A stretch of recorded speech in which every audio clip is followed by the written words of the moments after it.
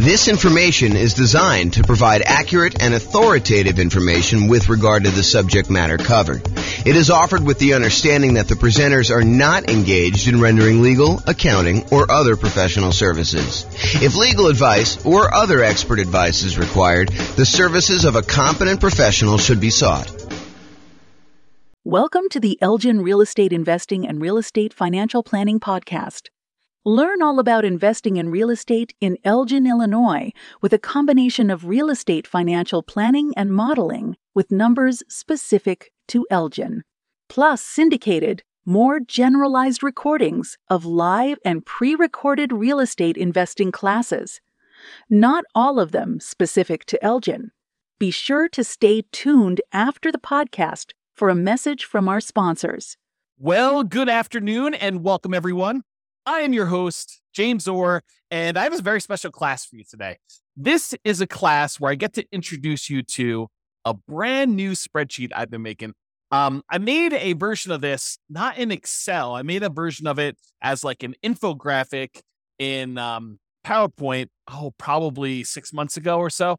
And I finally got around to converting it to Excel, making some small modifications to it, and I am continuing to work on it. I'll give you a link to download the spreadsheet so that you guys can use it as well. But we're going to talk today about ways to speed up achieving financial independence.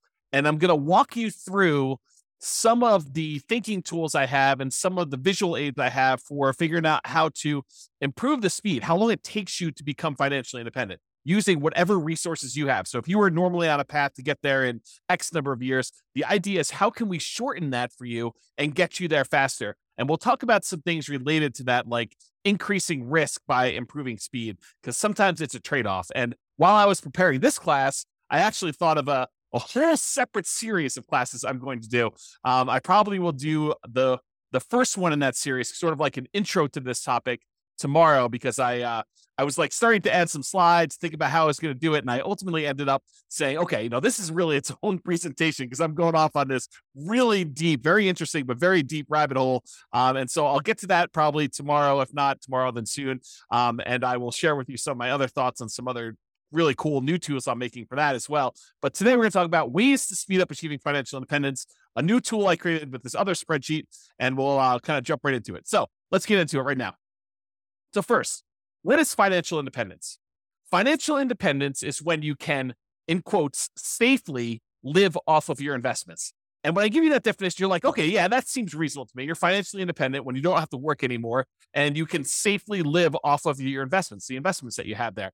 And yeah, that makes sense, but it doesn't really make sense because that is more of a generalized definition of like what it means to be financially independent. And it's not a mathematical definition of when are you financially independent? What is the math behind becoming exactly financially independent? So what I did is I came up with the math version of what is financial independence. And really what it is, it's when all of these things contribute enough money so that they cover your expenses or your desired amount of money that you want coming in. So financial independence is really when, one, the net positive cash flow from all of your rental properties, that's all the income from your rental properties, rent, and anything else you're collecting on the property, minus all of your expenses, including vacancy, the principal and interest part of your mortgage payment, taxes on your property, any private mortgage insurance payments you're making, especially if you bought a property as a nomad or a house hacker, any insurance payments you've got on that, any of the maintenance you need in order to maintain the property, and property management.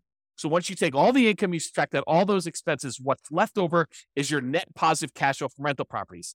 And because I'm going to be talking about something else, I don't usually add this to this definition of financial independence, but because I'm going to show you it on another spreadsheet that I made, I will also tell you that this is also the section for business income. So if you have a business that is not relying on you to work there, you are a passive owner in the business and you're getting passive income coming in from that net of all expenses, that's also what is included in this number one section. This number one section really should say business income, and real estate rentals just happen to be a business that we talk a lot about. And so I made it its own special category, but really this is all your business income here. Net positive cash flow from business income, including net positive cash flow from rental properties. And the rental property one includes all your income minus all your expenses, including vacancy, principal, so on and so forth, which I already covered. So number one, net positive cash flow from rentals and also business income. Number two, is any invested assets you have. If you have money invested in stocks or bonds or, anything else like that, any money you have there times a safe withdrawal rate, which we'll get into what a safe withdrawal rate here is a little bit later, but times your safe withdrawal rate is money that can contribute towards you being financially independent. So if you have $1 million invested and you believe in the 4% safe withdrawal rate,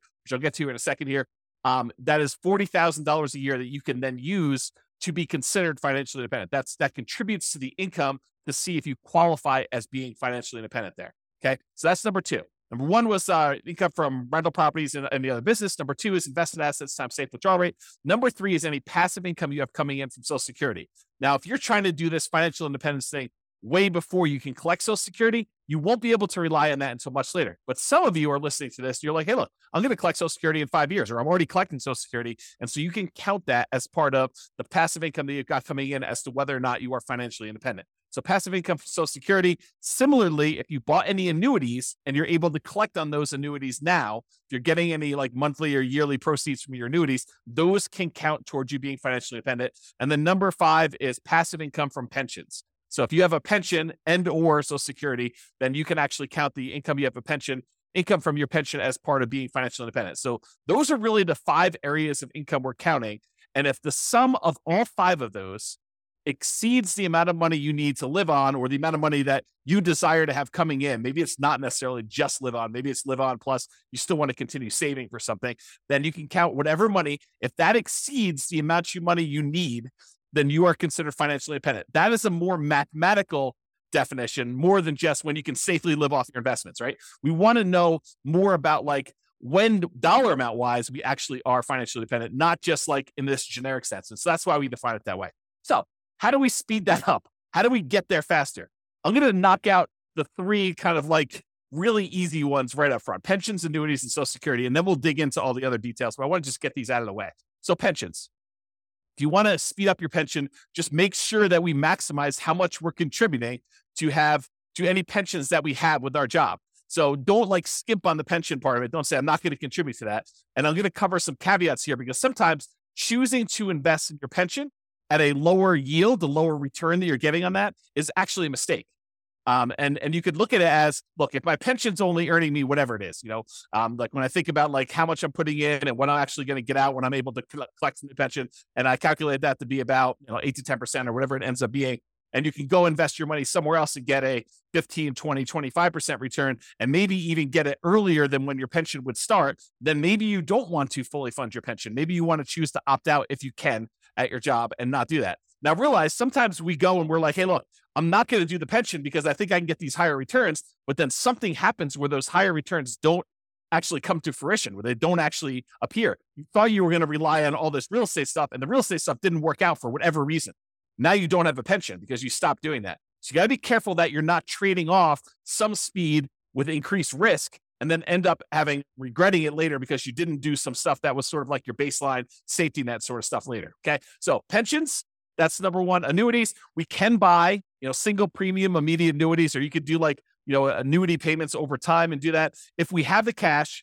And if you want to do the single premium one, if that's going to get you over the edge, like let's say you've got, I don't know, whatever it is, $8,000 in money coming in from all of your other assets. And you're like, look, I'm about $2,000 short to having the $10,000 a month that I really need. And I have this big lump sum of cash sitting over here that I'm not doing much with.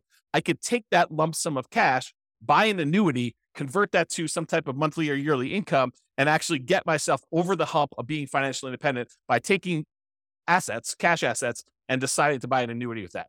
And if the return is good enough from those, you can choose to do that. That may be a way to speed things up. If you're unable to find another investment that's going to give you the cash flow you need, maybe the annuities would exceed your whatever you want to use for your safe withdrawal rate, your 4% safe withdrawal rate, or 3% safe withdrawal rate. The annuities, especially if you're older, could be higher than that. And so you may choose to do that in order to get you where you need to be as a possibility. And finally, of the ones that we're going through really fast, Social Security. Make sure that if you are contributing to Social Security, that you are doing it and that you're going to be able to do that. Now, in some cases, you have some choice as to how much you earn or how much you contribute to Social Security. And I'll give you an example. It's not like for just employees.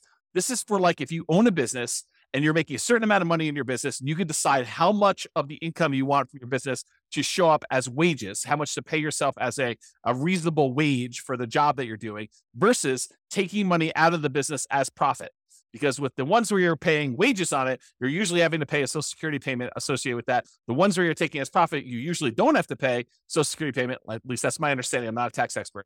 But you could choose to take a certain amount as wages and pay the Social Security versus taking more money as profit. So you could decide within a reasonable degree. You can't say, I'm taking no wages, I'm going to put all my money in profit. I think you'd get challenged from the IRS in that. And so you could decide to take how much you're going to take in wages as to how much you're contributing to Social Security. And if you wanted to, you could choose to maximize the Social Security benefit so that you get the most out of Social Security later on when you're able to collect on it. And you'd want to go do that math and see what makes sense for you in your particular situation. So be careful, though, that you don't deliberately minimize or avoid paying Social Security and then regret it later. Similarly, what we talked about with the pension discussion as well. Okay. So how do we speed up those pensions, annuities, Social Security? Really, it's just about contributing to those and making sure we're doing it. Okay. And I did mention this while we were talking about that, but I just wanted to point it out to you that the returns you're earning on pensions and annuities and Social Security might be lower than what you think you can get or what you actually can get in these other investments outside of those options as well. So while we may or may not while there may or may not be a somewhat reliable source of money returns later, focusing on the pensions, annuities, Social Security, they may not be high enough to improve your speed. And so you may choose not to invest in those, or you may choose to reduce your investment in those, or do sort of like a hybrid where you're only investing a certain amount, and then you're taking the larger proceeds of your money and you're investing it somewhere else. And we'll talk about that. So here's the new spreadsheet that I hinted at. I call it my financial independence, asset allocation, and cash flows engine. And really what it's about thinking about financial independence for you and how you're determining where you're investing your assets, and specifically how the cash flow engine works, where the money you're earning from your job and all your other investments, where are you taking that money that you're earning from those? And then where are you bringing it all the way back around to the front of the engine and putting it in as fuel for your investments to grow even more? And then you're getting more out on the other end, and then you're keeping going around and around, and you have this like engine, this cash flow engine, where you get investments, you buy the investments, you then get the investments to earn some type of return, you get money thrown off from those investments, and you take that money and you bring it back around to the beginning. And so this is a visual tool to help you understand where you're earning your money, where it's all coming from, what are the sources of all of it, and then what are you doing with that money once it comes out of the cash flow engine? What are you deciding to reinvest in? And if we know approximately what the returns are for different kind of like, I don't know, buckets, they're kind of like the dotted lines around certain areas. Do you know the returns you're earning from certain ones? We can choose to say, okay, I'm going to take the money I'm getting from these 3 or 4 or 5 sources, and I'm going to put them back into source number 4 or source number 6 or source number 8 or source number 9. And we could visually do that so you can understand it. This is a brand new spreadsheet. I'm sure there are errors in it because I just released it. I just made it and I've not tested it. It's not been brought out into the public. It's not been shared with anybody. And so you're welcome to go download it, but realize, depending on when you're listening to this, I'm recording this. I don't even have my watch up. October 24th, 25th, something like that, 2023. And so if you're going to watch this and you're relatively close to that date, realize it's going to be new. And the longer we get out from under it, probably longer we get away from my release date, the more likely I'll fix some of the errors, and we'll do that. Not saying that you won't find any, but there you go. So if you want to go download it, go to refp.info/FIAACFE. And that stands for Financial Independence, Asset Allocation, Cash Flow Engine. So refp.info, FIAACFE, and you can go download a copy of the spreadsheet and you can kind of use it, do your own numbers on it, and do that. But let me walk you through some of the ideas, and we're going to talk about how we can use this visualization in order to speed up you becoming financially independent. Okay. So speed up your job income. So this is one of the sources. I just did a blow up of the spreadsheet here. This is one of your sources from your job income. It shows that how much you're making from your job and then how much you're actually investing from your job. So you have saved to invest. Part of the money, in some cases, you have a company match where the company says to you, look, if you invest 1 or 2% of your income, we will match that dollar for dollar. So if you invest 1%, we will automatically add add 1% to it. And so you'll end up investing 2% total, 1% provided by you, 1% from a company match. And so you want to try to maximize that if you can and do the company match part. Sometimes you'll take money outside of that company match. Just that company may say, look, we're only willing to go up to 3% with that. So you do your 3%, investment. Your company matches it 3% as an example. And then any additional money, 2% more or 5% more or whatever you're investing from your job, you want to go and take that money. And that is the no match, the money that you're investing from your job that is not matched by the company to do that. And then any money here you're putting in Social Security, you can kind of just keep track of that mentally for yourself. So how do you speed up the job income? Well, increase your job income. Like decide to earn more, get a job where they do a match or don't do a match, or do one where they do a match, or they have some type of stock options or something like that. Not just your regular job either. I'm also talking about a side hustle or two. For example, maybe you decide to go and do house hacking, where you go and you buy a property where you could rent out part of the property while you're living in it. As another example for doing that. Or maybe you decide to start a business part-time in order to generate more income coming in, and you do that. So not just your regular job, maybe other jobs as well. If you're really trying to speed things up, that is a possibility for you.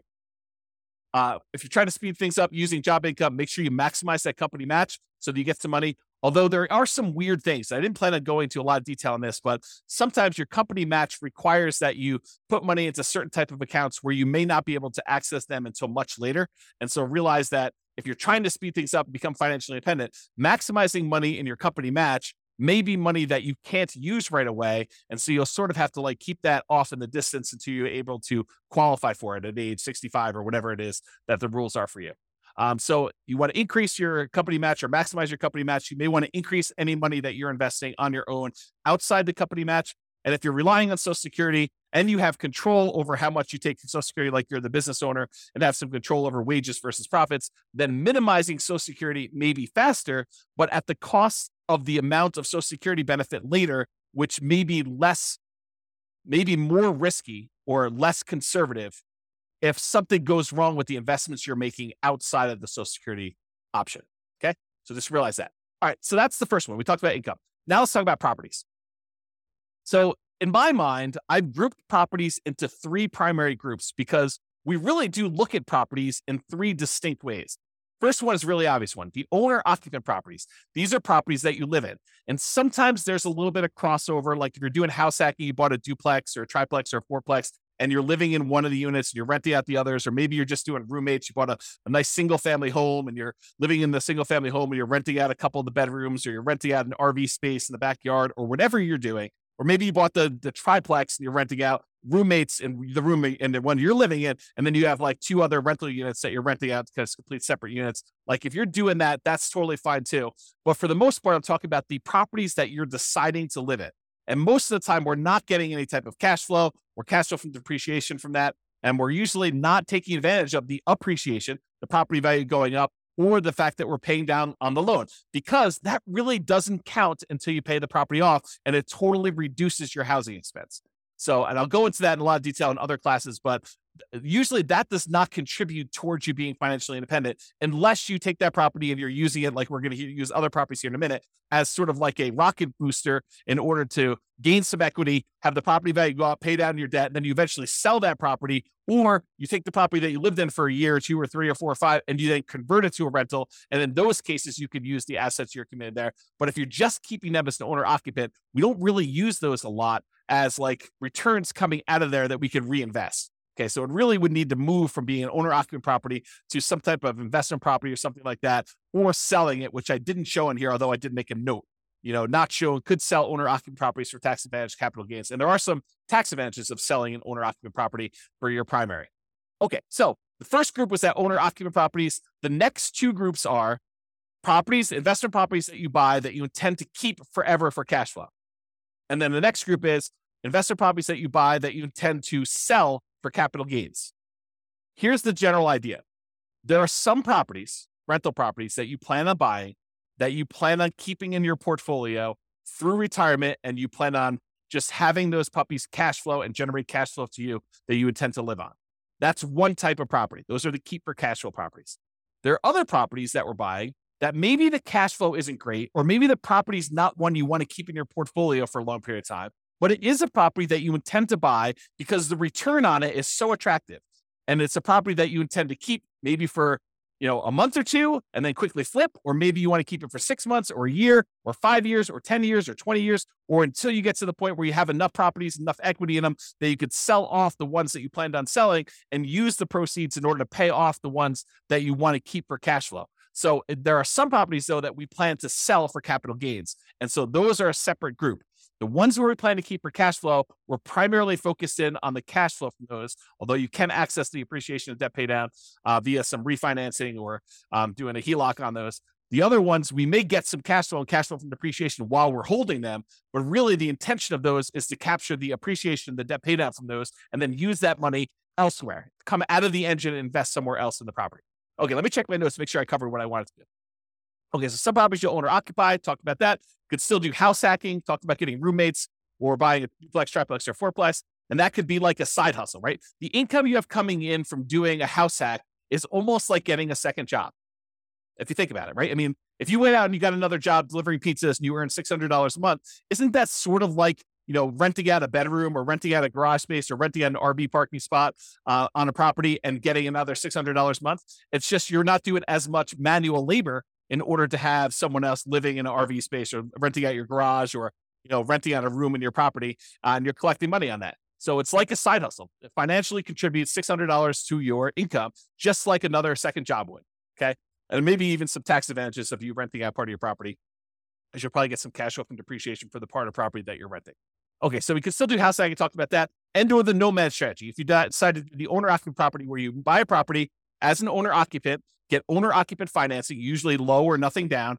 You get owner occupant interest rates, which are usually a little bit better than investor interest rates. You buy the property, you move in there, you have to live there for at least a year. It's a requirement of the lender that you stay there for at least a year. And then once you're done living in the property for a year, then you can convert that property to a rental, buy another property as an owner occupant, put another, 3.5% down or 5% down or whatever you're going to do, then move into that property, live there for a year and continue this property, acquiring rental properties with little or nothing down as you continue to acquire each one. And then you move them into either keep for cash flow or sell for capital gains as you do those. So that's the nomad real estate strategy, where you buy a property, live there as an owner occupant for at least a year, then you convert it to a rental. The reason why we do at least a year is that is a requirement of the lender. You cannot buy a property as an owner occupant, move in, and then move out before a year is up and convert it to a rental. It's called loan fraud. So do not do that. You have to stay there at least a year. It's a document you'll sign at closing when you get your owner occupant loan. It's why they will give you an owner occupant low down payment loan option with a better interest rate, is because you plan to owner occupy it. And the requirement is a year. If they change the rules and tell us it's 2 years, we'll start teaching 2 years. Right now it's a year. So use a year. Okay. Talk to your lender about that. We talked about that. And some properties you want to keep as long-term rentals. That cash flow goes toward the goal of financial independence. Some properties you want to sell for capital gains. Some of the cash flow while waiting the sale, where you'll capture and redeploy the equity you get from the property. Property goes up from appreciation, maybe some forced appreciation because you bought it at a discount or you did some work on it. And then property gets paid down a little bit on the loan. The difference between what you sell it for minus all your costs and taxes and stuff like that, minus what you owe on the property, is going to be that money that you're going to be able to redeploy as part of your cash flow engine in order to do this. Similarly to what we just talked about with all the real estate, because real estate is a business, as I discussed, we're talking about businesses here. So you basically have a business where you're getting cash flow, your profit from being in the business. Now, this is, if you have a job, you put your job income up on top in the spreadsheet and you get this business cash flow coming out as profit here later. Eventually, you may decide to stop working your job, but maybe you still own part of the business and you get profit from the business in the form of dividends or whatever else they're going to do there. And so you kind of keep this as there. So it allows you to kind of keep track of that there. Okay, now let's talk about safe withdrawal rate, because I'm about to go talk about the invested assets you've got and other things. And I want to mention what safe withdrawal rate is and kind of give you a very brief definition of what this is. We could really do like a 2-hour class on safe withdrawal rates. In fact, we probably could even do more. Okay, so where's safe withdrawal rates? SWR. It's how much you can, in quotes, safely withdraw from money that you have invested in things like stocks and bonds and likely not run out of money. There's no guarantee that you won't run out of money, but it's likely based on historical data. So a guy named Bill Bengen did a bunch of math and he came up with this idea that, hey, how much money can I take out of a client's portfolio where they are really unlikely to run out of money over a 30-year period or something like that. And so he looked at a bunch of different starting points using like historical stock market data. And he came up with this idea of a 4% rule. 4% rule basically says you could safely withdraw 4% of the amount that you start with, and you are very low probability likely to run out of money using historical data. Who knows what the future will bring, but usually the future looks similar enough to the past where he's saying, okay, look, based on historical data, 4%, most of the time we can get away with doing that. In some cases, we actually end up running out of money over a 30-year period, but 4% seems pretty safe to do. Then the Trinity study came out. It was 3 professors from Trinity University, Philip L. Cooley, Carl M. Hubbard, and Daniel T. Walls. And if you want to read the Trinity study, you can go read it at refp.info/Trinity. It'll take you right to the PDF. You can go read the whole thing. But they did a whole bunch of analysis on the same problem. And they basically determined, if you have a 90% stock portfolio, or 10% stock, or 10% bonds, or 80-20, or 70-30, or whatever it is, they ran through a whole bunch of different variations. And they published how many times of the different starting years did people actually run out of money doing this? And they showed their results. So you can go look at all this and do it. So some people will use this if you've ever heard someone say, I'm using the 4% rule or the 4% safe withdrawal rate. It means that if you have $1 million invested, you can withdraw $40,000 per year, and you are not likely to run out of money. It's still possible, but you're not likely to run out of money if you've got that $1 million invested in stocks and bonds. In the simplest version of this, and there's lots of variations, lots of discussions about it, but in the simplest version, the $40,000 a year increases by inflation each year. So it's $40,000 year one, the next year might be, $40,000 plus 3% or something like that. And so you can go look at those numbers and see over time. Now, to be crystal clear, this explicitly excludes all real estate and business equity. So you can't say, I've got $2 million worth of real estate equity, and I'm cash flowing $2,000 a month for that. And then go over here on the other side and say, well, then I have $2 million of real estate equity and $1 million in stocks and bonds. And so I've really got $3 million that I could use with a 4% safe withdrawal rate. That is not the case. That is definitely not true. You can only use the $1 million you have invested in stocks and bonds with this safe withdrawal rate idea. You cannot use the real estate equity as well. It's like double dipping. You're already getting a return on that $2 million of real estate equity. That's the cash flow that you're getting on the rental properties, as an example. Okay. So you cannot use real estate equity as like part of your safe withdrawal rate. If you liquidate the properties, you sell them, you pay the taxes on them, you pay any expenses of doing the transactions, closing costs and all that other stuff. You could take the money and then invest in stocks and bonds or whatever else you want to do, and then use your safe withdrawal rate with that. But that's not what we're talking about here. Okay. We're really talking about money you've got invested in stocks and bonds, not the equity in your properties. Okay. Now that I've explained safe withdrawal rate, now we're looking at the 3 different types of accounts you have where you have assets invested in them. And these are usually things like stocks and bonds times whatever your safe withdrawal rate. So there's money that you could have in a taxable account. And a taxable account is money that you pay taxes in order to get the money. It's like from your job.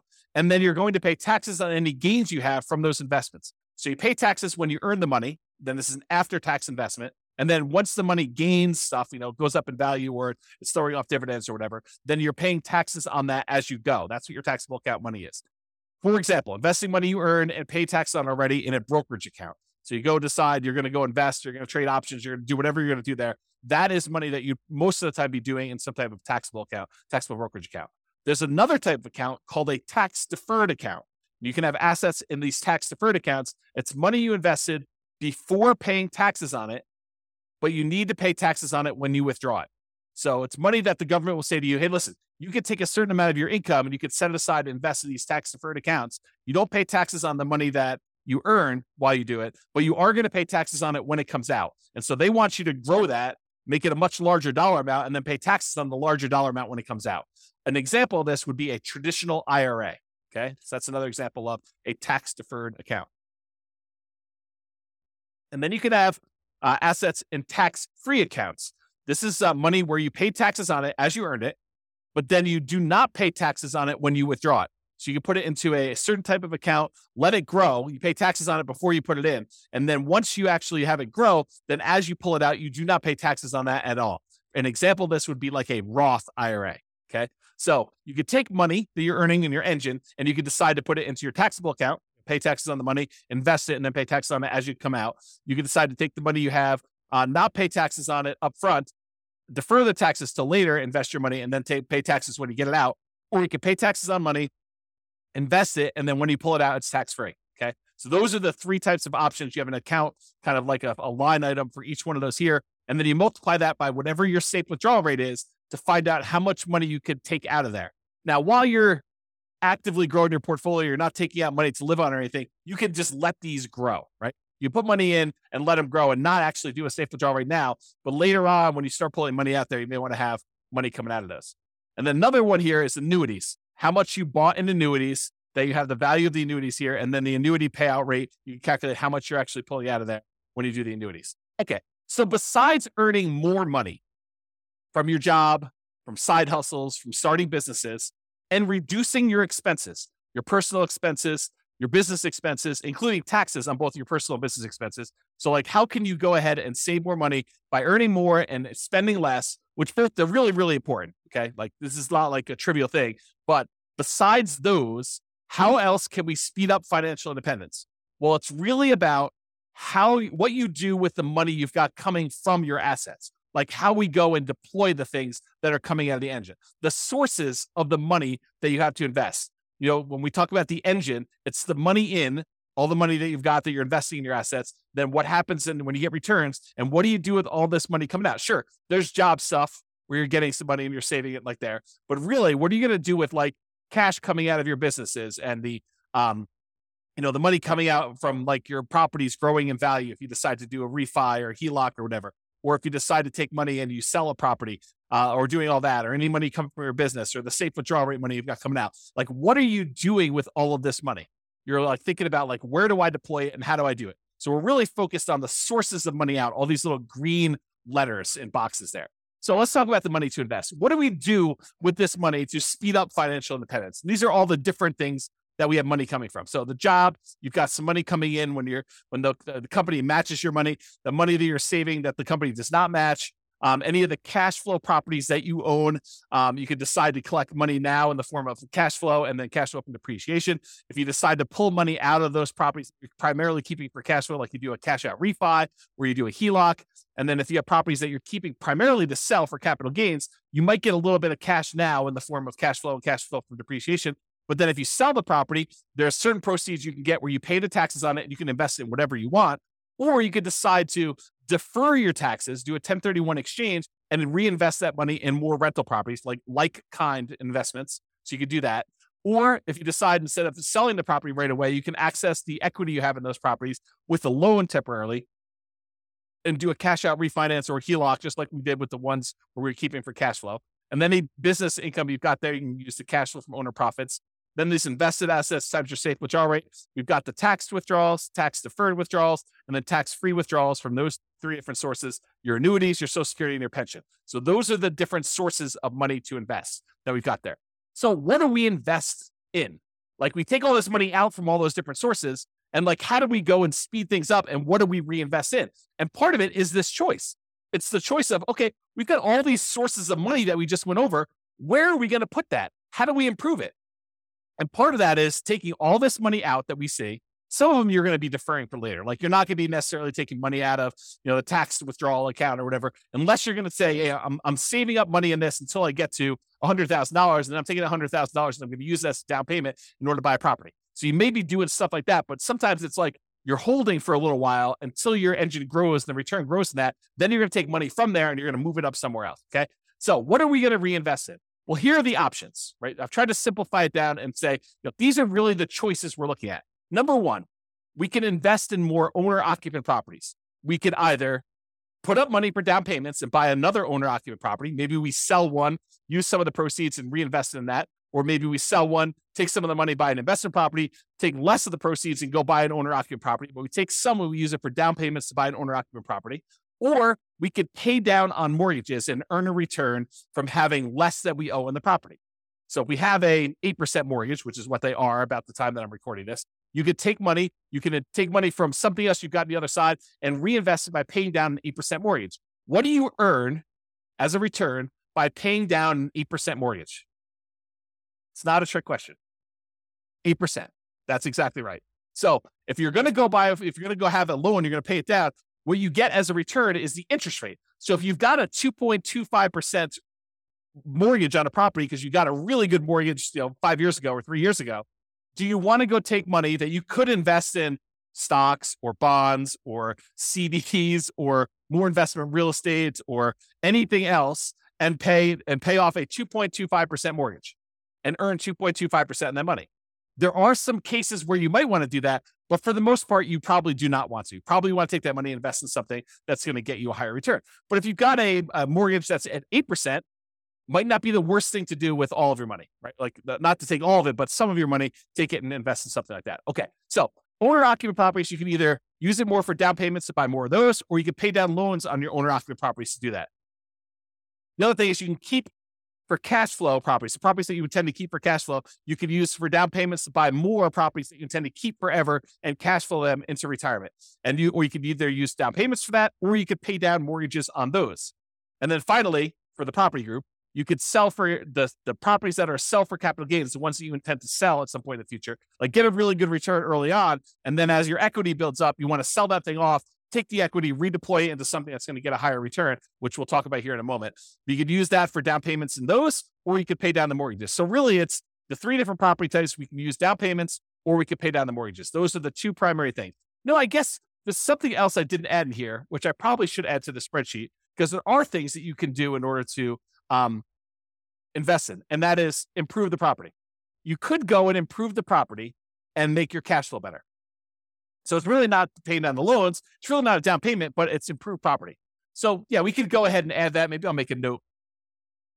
See, teach a new class with a new spreadsheet, you get to add new things.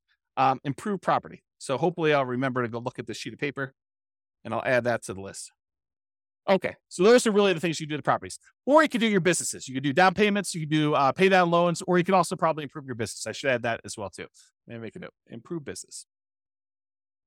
And then buy assets. You could go take money and invest it in your taxable account. If you qualify for, like from an income standpoint, you could use it in your tax deferred account, or you could invest in a tax-free account. There's some qualifications and limitations for doing the tax deferred and tax-free. So just realize that you might be limited in what you can do that. Or finally, you could buy annuities. But that's really all we're talking about. These are all the choices we have of the money that we've coming out from our job and all these other investments we have. We could take that money and what are we really going to do? We're going to put it back at the beginning and we're going to reinvest in something. And now what we want to look at is what are the returns we're earning on all of these, and then make a decision. And I'm not going to go into returns today because we cover that in a lot of other classes. But maybe I will do a separate class where I just bring all the returns in and I just do a summary class looking at the returns you can earn from different things we've got going on here. But part of this decision-making process, how do you speed things up, is being smart about where you're taking money from in your engine and what you're putting it into to make sure that the returns you're earning on those make sense for you for getting you where you want to be. Okay, so now that we talked about really like the engine and how it all works, let's now look at the three primary groups for how we can speed this up. Number one, we can increase savings. Number two, we can increase the returns. And number three, we can reallocate assets. So increase savings. Increase your income or all the other job type stuff you've got there, side hustles, whatever you've got going there. Number two, decrease expenses. So make sure that you're living frugally, that you are, not paying a lot in taxes on things like that. You can also pay off properties, either owner-occupied properties where you're living in and reduce your living expenses that way, or on investment properties to reduce your expenses and improve cash flow. So those are all part of like the increased savings idea of doing things. Or you could utilize more of that company match if available. If you're only doing 1% and the company will match you up to 3%, maybe you should take advantage of a 100% return when you do the company match. If you invest 1%, they'll match your 1%. You just earn 100% return in that first year by doing that. And then maybe you look at how you can get it back out if you want to decide to do that. But utilize more company match if it's available for you as a way to increase your savings. Sorry, I got to grab a drink. All right. Number two, increase returns. Change the investments for your investable assets. We've got those, taxable accounts, tax deferred accounts, or tax-free accounts. Change where you're investing. And maybe you were investing in a money market account there. Maybe you're investing in CDs. Maybe you're investing in bonds. Maybe you're investing in stocks. Decide to invest in something else that has a better return. Realize that there may be additional risk in doing that. So you got to weigh those, but change what you're investing in to improve your returns. And that could speed up how fast you're able to do it. You could go from investing in stocks to becoming a self-directed IRA and then go use that to invest in real estate as an example of a way to speed up your financial independence. Number two, the second part of this, number two part of increased returns, improve cash flow. There's no way I can go through and call the improved cash flow. I've got entire courses on how to go do this. Go check out the Cash Flow Inferno classes where we talk about this.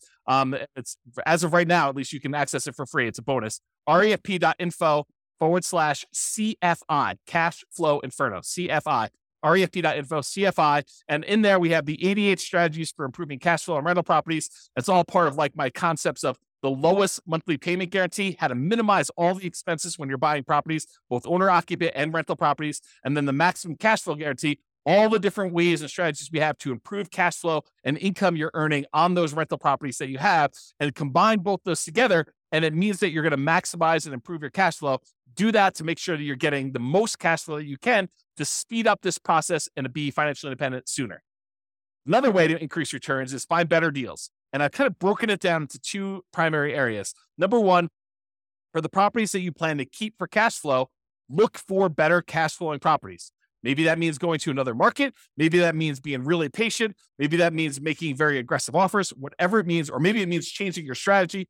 Instead of going for a long-term rental approach, maybe it means going for short-term rentals or student rentals or, whatever you're doing there. Realize that sometimes by changing your strategy, you might be moving more toward that kind of like job source, right? You start thinking to yourself, okay, I'll do short-term rentals. And if you don't have a lot of team built in place in order to help you manage the short-term rentals, maybe that starts looking like you doing work and doing a job. And if you're trying to be financially independent, then it's harder for you to not work and also manage short-term rentals unless you have a team in place that can kind of do that. So just kind of a warning about that one.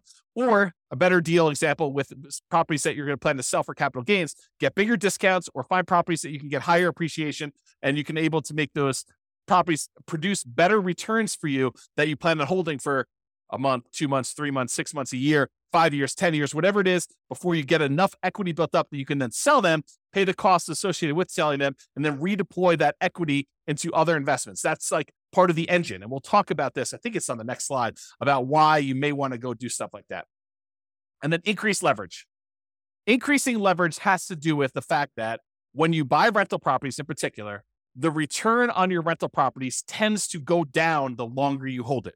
The returns tend to go down because the equity in your property builds up. The property tends to go up in value. You tend to pay down on the loan. So the amount of money you have tied up in the property tends to get bigger, tends to increase. And so the amount of money you're earning from, property value going up and the tax benefits and the cash flow and, paying down the loan, all those numbers, while they may be growing, they're growing slower than the amount of equity in your property is growing. And so the return you're earning on the equity you have in the deal, your overall return that you're earning on equity actually goes down the longer you hold the property. And so if you took that money and you let it, you kind of like capitalize on the really high return you earn early on. And then as that equity grows and the return starts to dip off, you redeploy that equity into something else. You could leverage up your returns and earn better returns on the money you have invested. And so there's two ways to really do that. You can refinance, pull out the equity and redeploy it. Or you could sell the property, pay all the costs associated with that, and then redeploy the equity and improve your returns that way. And it's based on this idea, this return on equity idea. And I've taught separate class on this, and I'm not going to have time to go into a ridiculous amount of detail, but this is legit. This is like a phenomenon that is true. You buy a property and you end up earning a good amount of appreciation, a good amount of debt pay down, a good amount of cash flow from depreciation, and usually relatively low cash flow at the beginning, and that tends to improve over time. But because you have very small equity and you bought it, maybe you bought a property with only 5% down as a nomad, maybe you put 20% down as an investor or 25% down as an investor, but you have this small amount of equity that's earning these returns from appreciation, debt pay down, cash flow, and cash flow from depreciation. So you've got all these returns there. But as your equity grows, as the property value goes up, as you pay down the loan, the amount of equity you have grows. And even though appreciation goes up over time, your debt pay down goes up over time a little bit, your cash flow tends to improve over time, and your cash flow from depreciation stays the same because it's pretty much fixed unless you decide to do some accelerated depreciation. But even though that one stays static, the amount of equity you have grows faster than the return on all these other ones, so that over time, the return you're earning on the equity you have in that property is actually decreasing. And eventually, once your debt pay down, once you pay off the loan, your debt pay down one goes away and you no longer have any return from debt pay down. And eventually your cash flow from depreciation goes away because you can only depreciate residential properties over 27 and a half years. And so that eventually goes to zero. So what you're left with is just unleveraged, because it's no longer leveraged, appreciation rate, which might be 3%.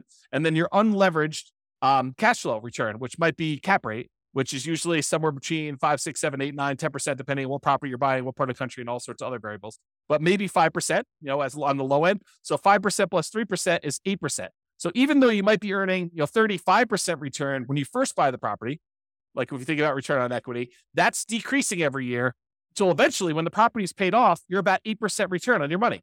So if you decide, look, anytime my investment properties that I own, anytime their return drops below some number, some threshold you hit, whatever that is, 20% or 15% or 10%, you could say, look, I'm going to sell this property and re-leverage up. I'm going to take the money. I'm going to pay the taxes. I'm going to pay the capital gains tax. I'm going to pay the depreciation recapture tax. I'm going to, pay the real estate commission to get out of it. I'm going to pay the closing costs, and I'm going to take whatever's left over, which is what we call true net equity.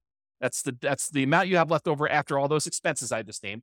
And you're going to take that money and you're going to go buy another asset, whether that's any of those other assets we just talked about: down payments, paying down loans, investable assets, times safe withdrawal, buying annuities, whatever you're doing there.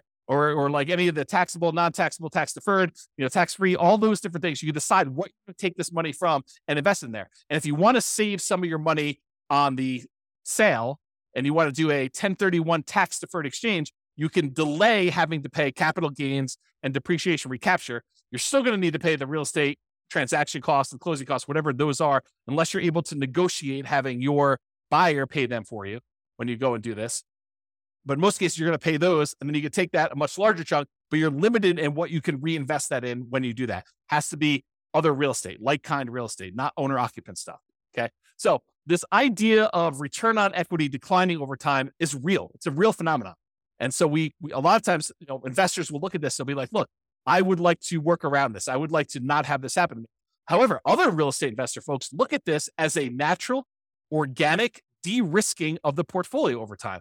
Because as you pay down the loan, it becomes less risky. You owe less on the asset. Your kind of like resiliency for price declines goes up, and your resiliency for rent declines goes up. The rent can come down and you'll still have positive cash flow. The price can come down and you'll still have positive equity. So this is a natural, organic way to de-risk your portfolio, but it also typically means that you're getting less of a return on your asset over time. And if you're trying to speed things up and really optimize this, you may choose to see this as a hindrance and say, I want to address this. I don't want to see my return go from 35% all the way down to 8%. I want to see it go from 35% down to 20. And 20, I want to go reinvest, re-leverage up, and go buy another asset or two that has 35% return. Maybe you buy a bigger property, or maybe you buy two properties that are a little bit smaller or about the same size, and you go and you redeploy this money, or maybe you take the money and you go buy stocks or annuities or whatever you want to do, but you change it in order to get a better or different or kind of like other return than what you're doing here. Okay. And so that's what we're talking about. We're talking about this kind of like refi and redeploy equity, sell and redeploy equity in order to increase leverage, because you're usually increasing leverage to do that. Or number three, remember we talked about the three options here: increase savings, increase returns, which we just covered, and now reallocate assets. Number three. So change the investments for the investable assets. So we had this before the other one, but if you were investing in bonds, maybe you decide to change it to invest in stocks. Maybe if you were investing in stocks, maybe you decide you want to go invest in options, or maybe you want to take it and invest in treasuries or bonds or whatever. You could change what you're investing in order to optimize for return, but realize that does change the risk characteristics of what you're investing in. You go from bonds to stocks, it's changing. The asset classes, the underlying asset class you're investing in is different. Okay. Or you could utilize some of our like deal alchemy strategies. If you kind of not seen that course, it's another bonus course, refp.info/REAP/alchemy. And if you go there, there's a whole bunch of stuff about how do you move returns from one quadrant to the other. So if you're really concerned about earning money in that cash flow quadrant instead of appreciation and debt pay down, you can decide to do things with your asset in order to work on maximizing cash flow. For example, you may refi some of your properties to have enough money come out of those to pay off other properties to improve your cash flow. Sometimes it just works out that you have enough equity in your properties that it's spread out in a really unusual way that is limiting how much cash flow you can produce. And it might be better for you to refinance, two properties and then use those proceeds to pay off one or pay off two. And that would actually improve cash flow by a lot more than just keeping your properties the way that they were and letting them all continue to pay off organically. Or another version of this is, let's say over the next, X number of years, you acquire 10 properties. And then once you have the 10 properties, you wait until you get to the point where you could sell off 5 of them and then pay off, use the proceeds from selling off 5 of them to pay off completely the loans on the other 5. So you just hold the properties as long as it takes for you to get to the point where you sell off a portion of them, 1, 2, 3, 4, 5, 6, whatever, 7, whatever it takes. and then you pay off the remaining properties that you keep. So now that you have 1, 2, 3, 4, 5 free and clear properties and no longer 10 properties that all were leveraged. And that could be a way for you to achieve financial independence and really speed things up. You buy more properties than you need, let them grow. These are all, the certain number of them you're setting aside as kind of like sell for capital gains. You're kind of deciding that those are going to be sell for capital gains properties. You let them appreciate, you let the loan pay down. You're not overly concerned about how much cash flow producing because you're not going to keep them for cash flow.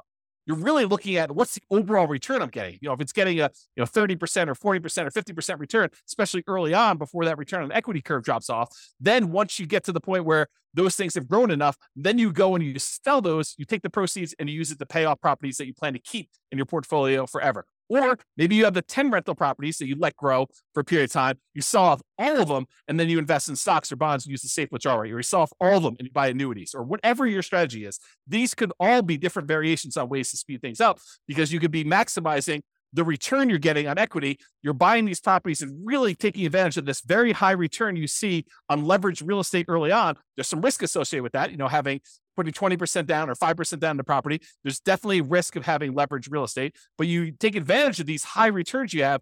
Then once the return starts tapering off and getting more reasonable, getting lower to kind of what a, comparable returns might be in the stock market or the bond market or whatever it is, then you can go take this money and you could redeploy it into something that you get better or different types of returns depending on what you're looking for at the time.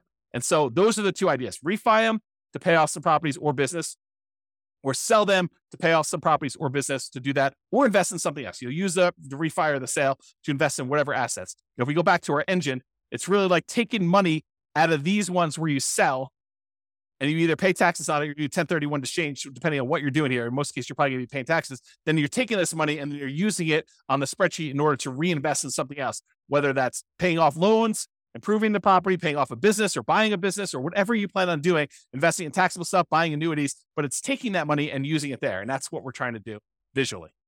Okay. Risk versus speed. So often I would say, increasing speed results in increasing risk. So because we re-leveraged up or because we are seeking these higher returns, sometimes we're doing that and we're increasing our risk. For example, increasing leverage on your properties to improve your return on equity almost always increases risk. Right? If you go re-leverage up, you take these assets, you take one property that's the equity is kind of growing, you take that, you sell it, and you take that and you buy two more properties or a bigger property where you only put 20% down or 25% down when you had 50% of equity, you're likely increasing risk. And I've got a whole series of classes coming on this. We're going to use expected value to really drill down and understand how you could still have a better expected value. The results you're expecting is much more likely to happen, but there's also an increased likelihood for you to have a more significant failure. That's what we're going to look at when we talk about expected value. That's a totally different class. That was the class I told you I didn't have time to teach, but I'm going to teach another version of it. Okay. So for example, increasing leverage, talked about this, always increase. Many real estate investors will choose to de-risk the closer they get to their FIRE date, the financial independence retire early date. Because as you get a much larger asset base, having variations in that could impact. If you needed $3 million in order to be considered financially independent and you're getting closer to your deadline of when you want to actually be retired, then, if you have a portfolio that, could easily go up 10% or down 10% in value, and all of a sudden you see as you approach your date, the portfolio drops 10% and you need that 3 million and you only have 2.7 now, that's problematic. And so the closer you get to the date where you actually want to be financially independent and stop working, the less risky you want it to be, unless you're way above it, right? Unless you're like, okay, I need 3 million, I'm at 7 million. I don't need to de-risk that much at that point. But if you're close, then that's one of the more dangerous times. This is a retirement date risk. This is from Michael Kitces. Talks about the peak impact of portfolio size effect. Right as you're entering the period where you're going to stop working here, that this time period right before you hit your financial independence, retire early date, that is one of the more dangerous times. And then right after that, once you retire, is one of the most dangerous times you have for what's called a sequence of returns risk, which we talked about in other classes, and I'm sure I'll talk about again, but I don't have time to go through it right now. If you want to go read Michael Kitces' article about this whole idea, and it's not real estate specific, it's more like stock market stuff, you can go to refp.info/red zone, REDZONE, And you will see Michael Kitces explain this phenomenon to financial advisors. Good stuff for you to dig into if you're interested in this. But you'll see why it's most risky right before your financial independence date and then right after with sequence return risk. They're slightly different risks, but they're related because it's based on your portfolio size. Your largest portfolio size, you're most at risk for that. Okay.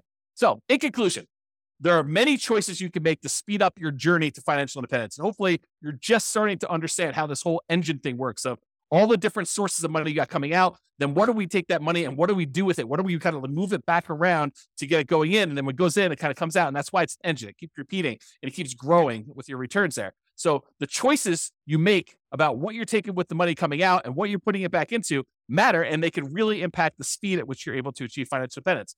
Some require more sacrifice and discipline to implement, reducing your expenses, saving more, getting a different job, doing side hustles. That's more work. It's more sacrifice and more discipline to implement. But some of them are mere distinctions at points of decision. Hey, and I'm going to take this money coming out of here. I'm going to invest it in this instead of this. And that can make a major difference.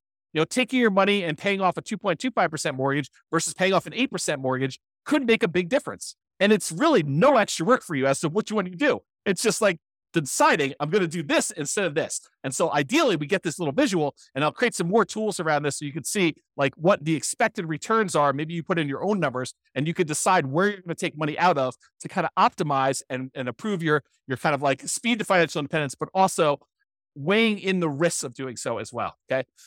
Speaking of risk, some of these ideas will reduce risk. Taking money and paying off loans with them probably reduces risk overall, provided you have enough reserves. You don't want to go risk your reserves to kind of pay off a property a little faster.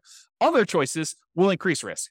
Selling off properties and then re-leveraging up and only putting 5% down or 15% down or 20% down or 25% down when you had 50, 70% of equity in your property before that, that's going to increase risk for you. You're going to actually have like a significant uptick in a lot of the different ways that we measure risk. For real estate investors, the decline you see from return on equity is a legit phenomenon. It does happen. So be aware that most of the time when you buy a real estate investment, the best return you're getting is really early on when you're most leveraged. Okay. Even if it's not the best cash flow. And organically over time, what tends to happen is your cash flow improves, but all of your other returns drop off. Okay. So that tends to be what's going on in your investment. So if you're really trying to maximize returns, especially if you've got some of those properties allocated for sell for equity or sell for capital gains, then a lot of times your overall return is going to be much lower the longer you wait on that. So that decline from the return on equity curve is legit and something that some people will use naturally in their favor to organically de-risk their portfolio as they get older, as their portfolio ages. Some people are like, I want rocket booster returns all the time. So I want to use these kind of sell for equity properties or sell to refi to get at my equity kind of process and redo those things to really maximize the return on equity numbers at the cost of increasing risk. And we'll look at those here when we do a lot of the expected value stuff in future classes to do that. Hope you enjoyed today's class. Hopefully it's not too long. Have a great day, everybody. This has been James Orr. Bye-bye for now. With home prices up, mortgage interest rates up, and rents up, but not quite enough to counteract the higher prices and interest rates. Cash flow on rental properties in Elgin is harder than ever. Book a call with the Real Estate Financial Planner to apply our proprietary 88 strategies to improve cash flow on your rentals. See the show notes for a link to schedule your call and improve your cash flow today. If you're a real estate agent, lender, or professional in Elgin that wants to help our real estate investor listeners, consider reaching out to learn about collaboration opportunities with this podcast. We'd love to add more value to our listeners by having you assist our investors buy, sell, and finance their real estate investments. See the show notes to schedule a call to discuss collaboration opportunities.